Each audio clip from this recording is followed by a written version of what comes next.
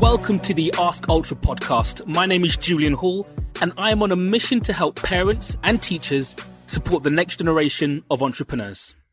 Now, before we get into today's episode, here's a fun fact. Where did Amazon get the name Alexa from? Stay with me to the very end of the podcast to get the answer. The growing capabilities presented by Alexa, Google Home, Siri, and others presents us with a dilemma. When our kids ask anything of these digital assistants, setting timers, what's the weather going to be like, or when will lockdown be over, should they say please or thank you? A characteristic of the fourth industrial revolution is the speed at which technology impacts our lives, and more obviously, the lives of our children. These technologies include artificial intelligence, which is the technology used in these digital assistants, and also blockchain, cryptocurrency, Internet of Things, fintech, and augmented and virtual reality. Computing power is also getting cheaper and smaller each year, with its power increasing at a ridiculous rate. All of this means that society on the whole is finding it difficult to keep up with the conscious or unconscious behaviour changes which come along with the onslaught of this new basket of tech. But unfortunately, it's starting to play out that children are the most negatively affected by these changes. A friend of mine FaceTimed me when he was out with his partner and 3-year-old daughter as they paddled in one of the boats in Hyde Park. He told me that in the middle of the water and the greenery, his 3-year-old asked for his phone to watch YouTube. He realised that for her not to be able to take in the moment and need a device to keep her entertained amidst all of that beauty meant that her screen time had to be revisited drastically. You see, thing is, we can't as teachers or educators leave it up to technologists to solve this problem on their own. It's not that they don't care, but it's a team effort, and we can't simply assume they know what they're doing. Again, not because of competence, but because this is new to everyone. Mattel, the famous toy manufacturer, had a now defunct product called Aristotle, which was developed to handle several tasks normally performed by parents, including an insistence on saying please and thank you. A petition organised by the not-for-profit Campaign for Commercial-Free Childhood pressured Mattel into cancelling the product based on concerns about the infringement of children's privacy and also on the outsourcing of parental care to an information appliance. Go figure on both sides of the argument. My view is that kids should say please and thank you because it's good behaviour modelling, not because they'll hurt Alexa's feelings. But they should know that this is the case and we shouldn't pretend it's otherwise. We need to put more power back in the hands of kids to educate themselves alongside us, not via the old master-student relationship on its own. In the same way, we underestimate their ability to do business, when today we have a 14-year-old fashion startup called Spurgo Billionaire, founded by Trey Brown, intended to empower and inspire youth who has just retired his mother.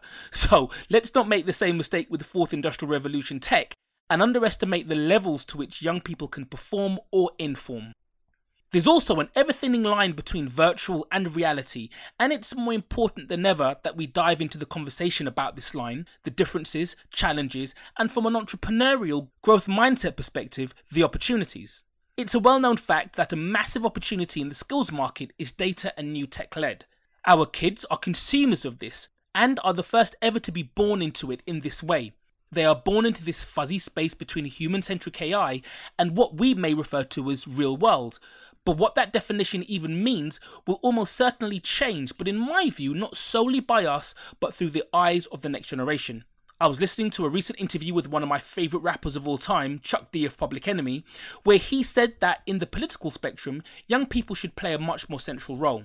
He said that having 70-year-old plus presidents shouldn't be the way today, and that leaders of countries should be young people. He said that the job of the older generation is to usher in the younger generation, not limit them. The point here, though, is when I say your kid should be polite to Alexa, what I'm really saying is that in understanding why they should be, takes them and us down a valuable rabbit hole in which to explore how they feel about artificial intelligence and new technology and what ideas they have, realistic or crazy. In fact, allow them to lean into crazy because, as I've said before in this podcast, creativity leads to innovation, innovation leads to entrepreneurship. That crazy, or should we say allowing children to come up with creative ideas in a safe space without judgment or an exam paper, leads to innovation.